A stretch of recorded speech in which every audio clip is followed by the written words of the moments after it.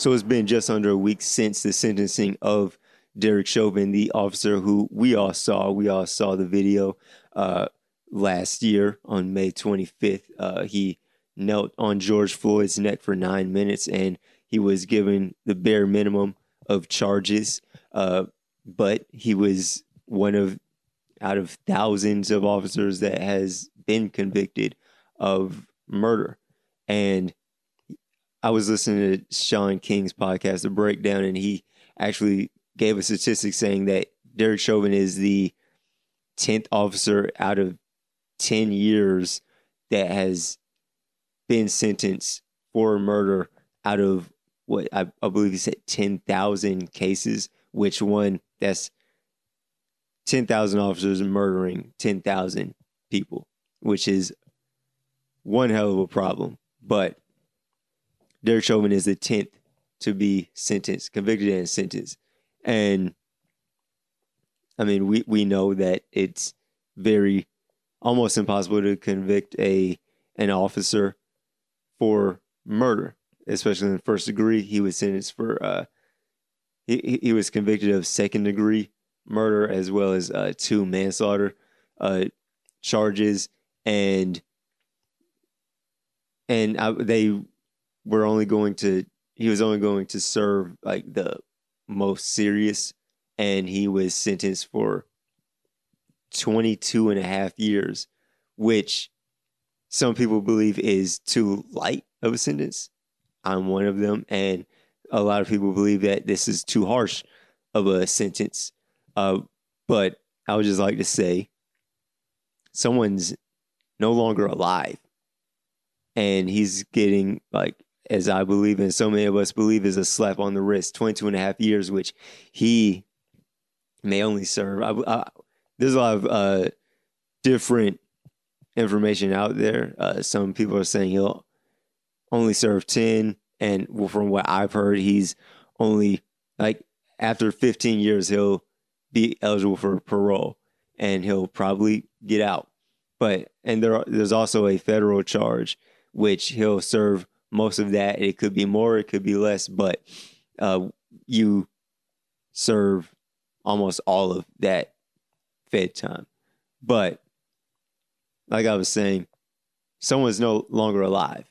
And maybe George Floyd did use a counterfeit $20 bill, but Chauvin proved, and we all saw it in 4K, we all saw that Derek Chauvin thought that George Floyd's life wasn't even worth $20,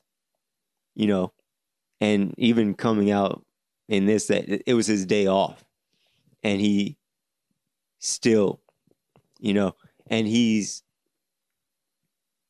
there are other instances like this that Chauvin has been involved in. I believe like he did the same thing to a teenager for like 15 to 20 minutes, which was probably even worse than they even said. That wouldn't be admissible in court because of course it wouldn't be. But George Floyd's records, his like criminal records, are admissible in court.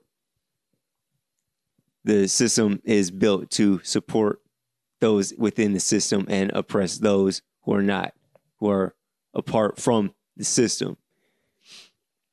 And I'll even speak on that a little later. But, I honestly, I didn't want to necessarily talk about this, but it's one of those things that is extremely important. And that's kind of like why I started this podcast, to talk about the things that are actually important. And, I've done videos and podcasts on the conviction, but the sentencing is just as important. And I do believe that he was given pretty much a slap on the wrist. 22 and a half years is a long time. 15 years, which is probably all that he'll serve, is a long time. I'm not disputing that that's not a long time. In 15 years, Let's round up. I just turned 29. Let's round up. I'll be 30 next year. But in 15 years, I'll be 45, which is still pretty young. And if he's 40, if he's 50, he'll get out. If he only serves 15 years, he'll get out at 55, at 65 years old. You still have a life to live.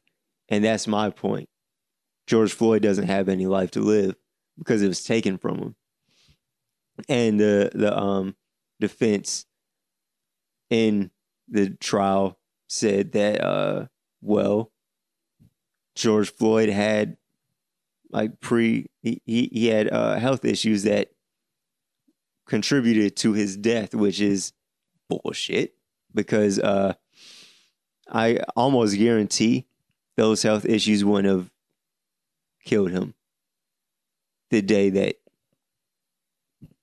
a man knelt on his neck for 9 minutes. Had that not happened, he'd still be alive, more than likely. But as I've said many times, this is not justice. Like, this is accountability. You know, it's what is justice when someone is no longer living? When you what is justice for murder? You know, and then we don't live in a society where, you know, this is an eye for an eye. Like, of course, there is, you know, there are people that take justice into their own hands, and they do live by, you know, it's an eye for an eye. Like, if there's a documentary even on Netflix called what is it called? Why'd You Kill Me? Or something like that. And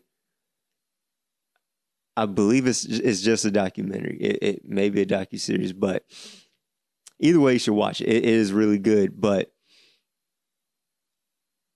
a daughter was murdered, and the mother wanted revenge, and she was going to take it into her own hands. And, you know, I won't go all the way into that. You can watch that on your own if that's something that, which I highly recommend that you do check it out. But so many times, like we see people want to take things into their own hands, but if you don't exercise the system, which again is set against us, then we're going to get more of the same, and then you're going to be involved in the system, and you know it's a vicious cycle. So we try to believe in the system, but the system is rigged against us. The system is built to support those that are a part of the system, and it's not built in our favor, you know. So, like I said, what is justice for murder? It's definitely not 15 years. And the officer in Texas that came home drunk and walked into the wrong apartment and shot and killed an innocent and unarmed man in his own apartment. She went to the wrong apartment thinking it was hers, and she got 7 years, I believe. And even that, she tried to appeal. Like, that's too much. Like, you murdered someone. It doesn't matter that you were an officer or you thought you were in the wrong, you thought you were in the right apartment, but you were in the wrong apartment. Like, no, someone's not alive anymore. And you're not even willing to serve the slap on the wrist time that you were sentenced to. So, but they protect their own. But I definitely believe 15 to 22 and a half years is a slap on the wrist. That's just how they've always done us. Malcolm X has a quote where he says, the white man, which is what as he's saying the white man, but as he's referring to the government, those who are in power to oppress, you know, that's who he's referring to. The white man will try to satisfy us with symbolic victories rather than economic equality and real justice. And that's what we're seeing here. it's not real justice. And that's what we've seen like a week ago with Joe Biden, the Biden administration making Juneteenth a federal holiday. The George Floyd Act still isn't passed. Like, cool. Like, now this holiday that a lot of us, one, like myself, already knew about and is celebrated, and two, those that weren't aware of it until like a few years ago, now they get to celebrate, and it's a paid holiday. But that's not, what's that really, in the grand scheme of things, what is that going to do? Like, it's acknowledgement, it's recognition. It's like, I see, we're acknowledging the history, but there's a pattern here. Like, that there is a history. Police brutality is still happening every single day. There's nothing in place to stop it. Because earlier this year, when Joe Biden was inaugurated, he signed some executive orders. I believe one of those was an executive order to combat police brutality, but clearly it's still happening, and we're not holding these officers accountable. Chauvin will probably only serve 15 years for murder. But, like I said, it's not even something that I really wanted to, because it's exhausting. Like, we live this every single day. And, like, I'm going to talk about it because I believe that it's important, and it's something that does need to be talked about. It does need to be discussed, and it does need to be brought to light. And if we are all discussing it and we're all talking about it, and then, maybe things can change. That's why, like, though all of the protests last year were so powerful and impactful, because on every single continent, in every single country, there were mass protests. There were days where, like, every single state in the U.S., there were mass protests, and that means something. And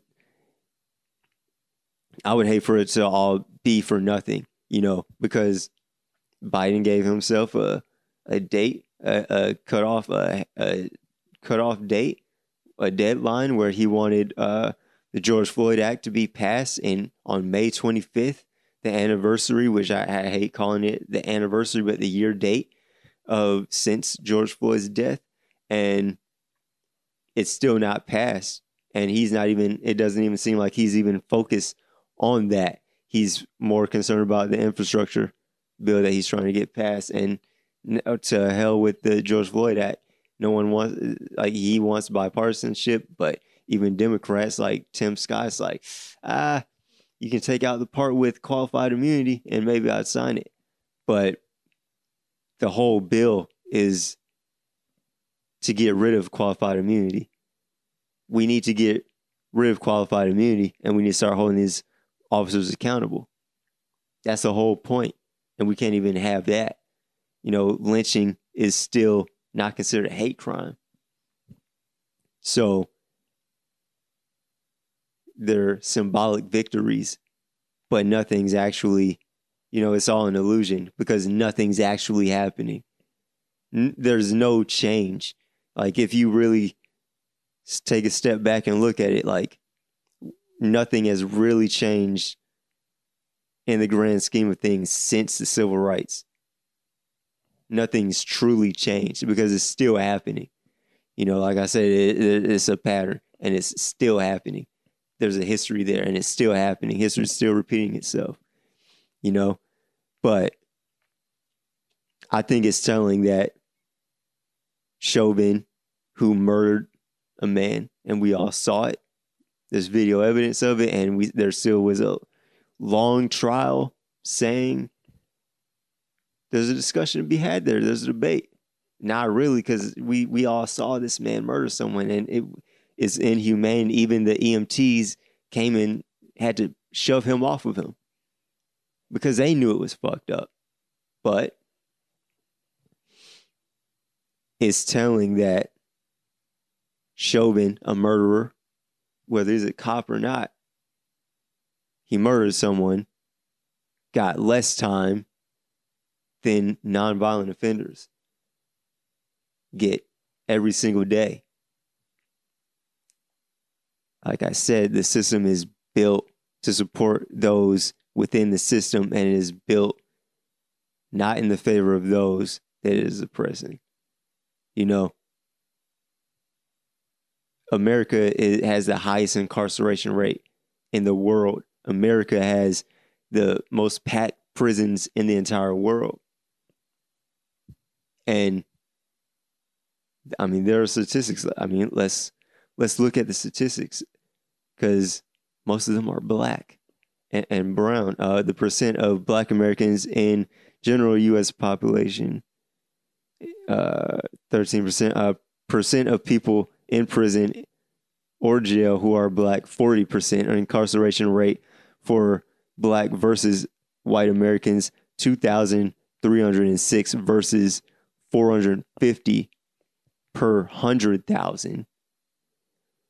Percent of people serving life without parole or virtual life sentences who are Black, 48%. Arrest rates for Black versus white Americans, 6,109 versus 2,795 per 100,000. Number of arrests of Black Americans is 2.8 million. Percent of people on probation or parole who are Black is 30%. So for America to be the most locking up country in the world, a large portion of them, those incarcerated, are Black. And there are laws, built against that. Reagan brought cocaine into the hood in the 80s. And then there's a crack bill, there's a crime bill. There are bills set against the very things that you set in place to destroy us, and now you're incarcerating us. And that goes back to the 13th Amendment. Slavery is unconstitutional unless it's within prison. And America has the most incarcerated. So it's the system, and the system needs to be changed. And, a lot of those in prison are nonviolent offenders. We live in a country, we live in this system where you can get more time for possession than murder, and what a lot of officers like to do, how these charges go. If you're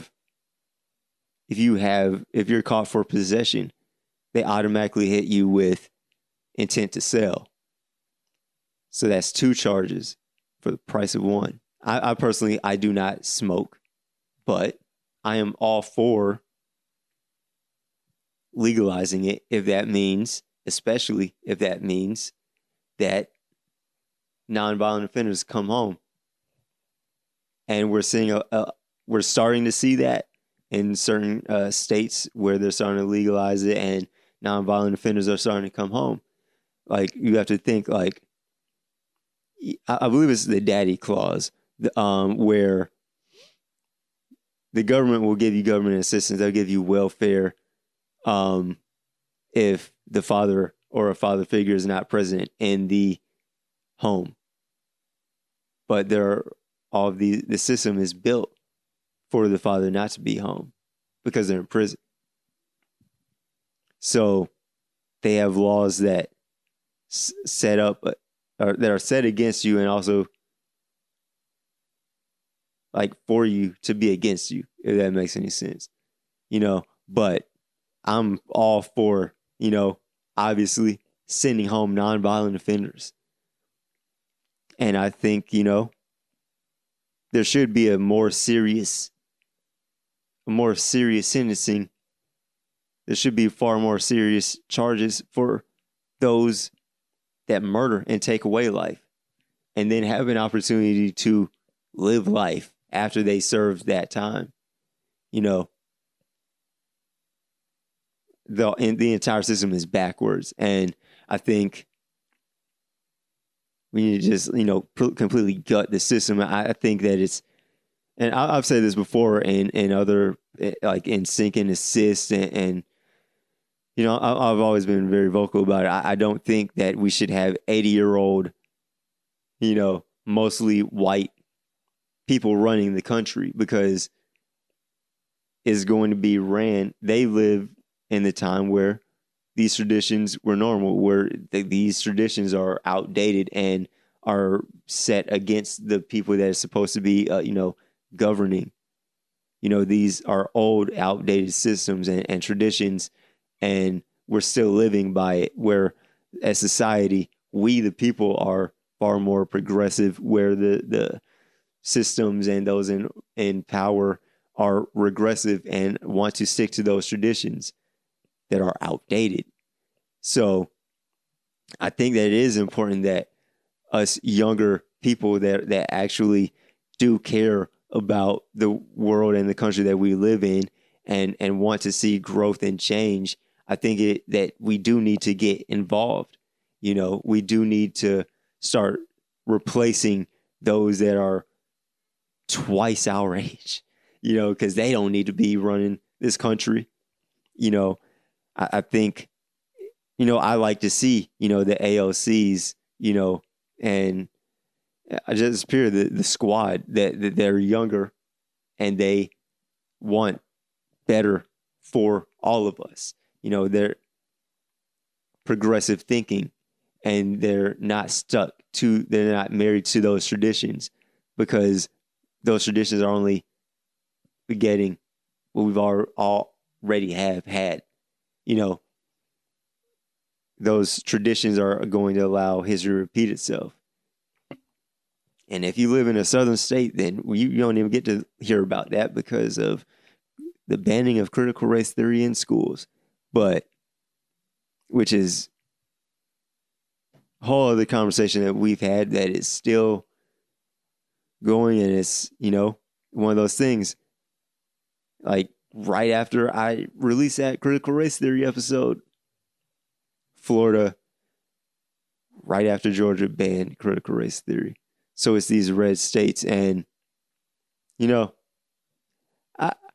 didn't even plan on talking about all of this, and it's because it is stressful, because I pay attention to all of this, and it's like, how can I pay attention to it and it not come across in the podcast or on social media or whatever, because all of this is a platform, and if you can either use or abuse your platform. And when you have a platform, you have a voice, and you may be able to reach 5 people, or you may be able to reach 50,000 or 5 million, however many. But the numbers don't matter. What really matters is what you speak on. And I believe that this is important, and I believe we need to further this conversation, and you can further, you can reach out to me, and we can have these discussions, in the comments on the video, or you can reach out to me at RobertDXN on Twitter, Instagram, and YouTube, and we can have these conversations there. But I release new episodes of This Is Nonsense every Thursday, so please rate, review, subscribe, and share this podcast, because I say it all the time, but like, I do actually and would like to actually have these conversations with you, because, like I say all the time, I'm not here to answer any questions. I'm just here to start a conversation. I'm here to have a discussion. This is an alley-oop. This whole podcast is an alley-oop. I put it up, and either you can catch it and slam it, or let me turn that shit over. But, I hope you took something away from this podcast, and I really hope that you do get in on the nonsense. But I will catch you next week. Take it easy.